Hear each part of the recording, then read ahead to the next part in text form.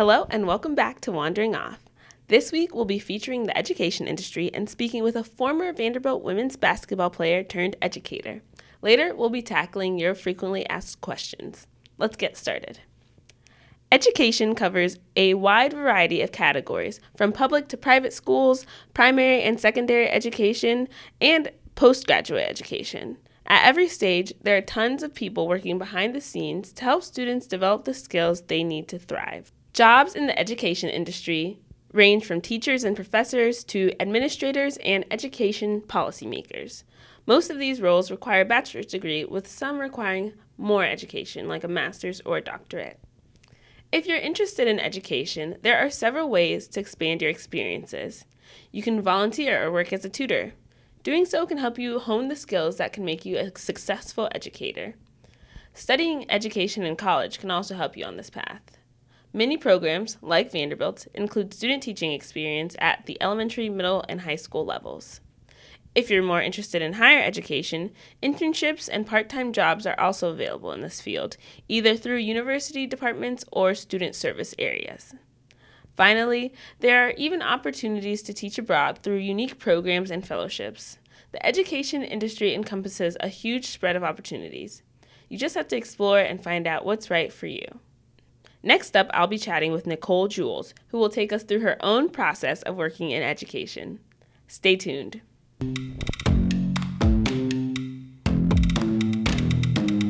Nicole Jules graduated in 2006 with a psychology major. While at Vanderbilt, she was a member of the women's basketball team. She now serves as the high school dean of students at the University School of Nashville.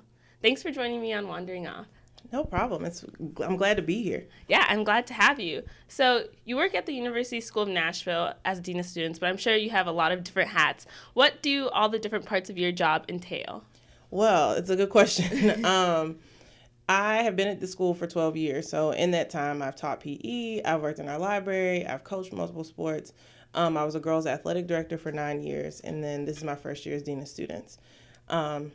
I also coach middle school basketball still, and I teach high school psychology. So I would say my day-to-day work deals with attendance, discipline, and our advisory program are probably the big ones that I deal with on a daily basis.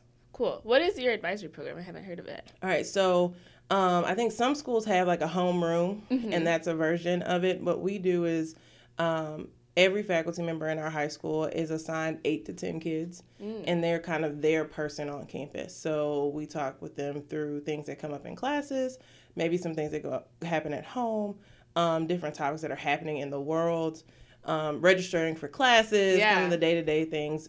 Conferences are also done parent-student advisor instead of a teacher. Oh, wow, yeah.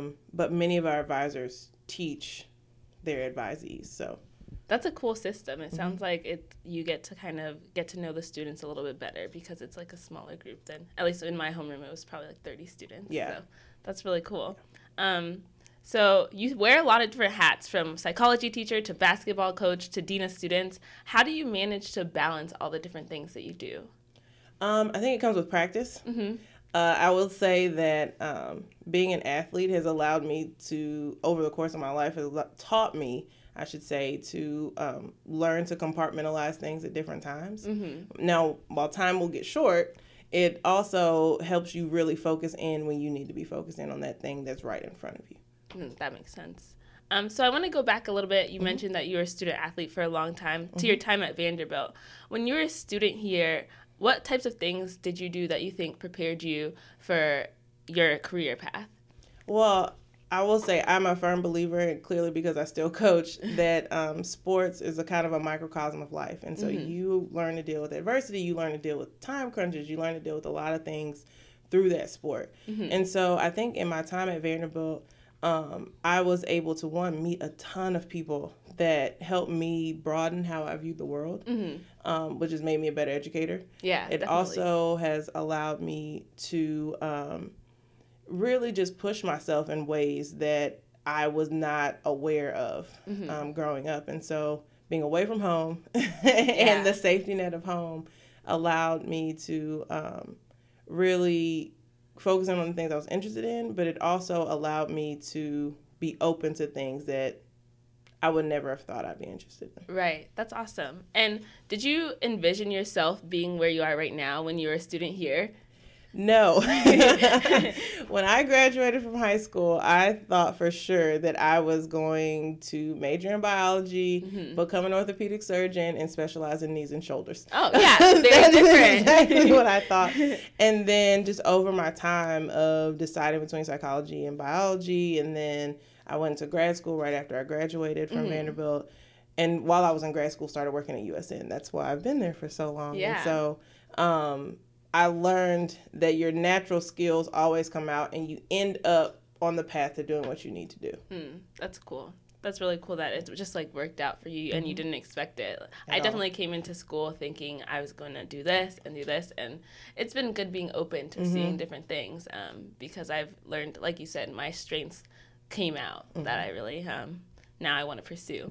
So as an educator, I know education is always like a hot button topic in our world. So I wanted to know, what are some issues that are really important to you? I think student voice is important, and I'm not saying that because of the climate of our society right now. I just think that the earlier we teach students to advocate for themselves and to take ownership of their learning, the more fulfilling it will be for them sooner. I think sometimes we get into this set of they have to know these skills. Most of the skills that you learn kindergarten through 12th grade, I won't say skills, most of the content you learn kindergarten through 12th grade, you're not going to use after you graduate. And so really thinking about what it is that kids really need to know and learning for the sake of learning versus learning for content is a big thing to me. Also, and this goes to my psychology background, I think it's important for kids to be emotionally intelligent and recognize what's going on with the people around them. You have to work with people. We are social. Your whole life. Your whole life. And so I think with the screen time, kids have not learned how to navigate hard conversations, haven't learned how to sit in discomfort in a way that you grow from. Right. And so those are things that I really stress with kids because my day literally is having hard conversations with kids all the time. And so I think, and parents. And so I think it's important that we recognize those skills are needed for life. Yeah, that's important. It's good to think about. I think even in college, like we forget about these things. Yeah, definitely. So just want to wrap up and ask you, what advice do you have for students looking to be where you are today? Wow. I would say, one, and you said this earlier, being open. I think it's really easy to, especially if you're in a better school like Vanderbilt, it's really easy to come in with I'm going to be this and have your plan all the way laid out, whether it was your plan because you want your parents to approve of it, whether it was their plan for your life. Right. I think coming in to your own and taking some risks, calculated risks, but taking some risks and trying things that you would never normally try. And I think that's the key to ending up wherever you want to be. Also, relationships. It's key. I ended up at USN because of a relationship with someone else. Gotcha. And that turned into me being there part-time to me being full-time to now being an administrator. And so I think that's the key, is making sure that don't burn bridges and you're open to other possibilities. That's awesome. That's really great advice. I just want to say thank you so much for chatting with me. Yeah, I enjoyed listening to you. Thanks. Here's today's frequently asked question. I've heard a lot of people say that I need to know what's going on in my industry. I know it's important, but how can I do that? Being knowledgeable about your industry can help show that you're passionate in a job or interview. Not only that, but the more you know about your industry, the better you can identify trends and make impactful decisions about your work. There are a lot of resources out there you can use. Here are a few different options. First, you can sign up for email newsletters of companies you're interested in.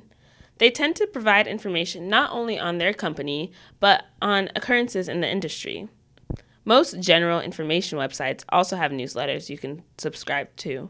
Think of websites like Investopedia for finance, Ad Age for advertising and marketing, Fast Company for innovation, and The Skim or other weekly news recaps for news, just to name a few.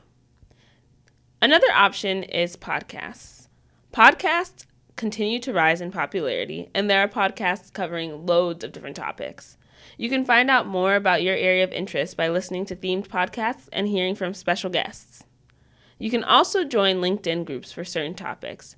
A cursory search for education, public transportation, or whatever you're interested in can bring you to a group of like-minded individuals where you can learn, debate, and make connections. Similarly to these online groups, you can also join professional organizations. Most organizations generally allow students to join at a reduced cost or completely free. These professional organizations hold monthly meetings focused on networking and further education. They often sponsor well-known speakers in the industry so you can hear firsthand about what's happening in the industry that you're interested in. These are a great way to learn more while making positive connections. There are so many ways to keep in touch with your industry of interest.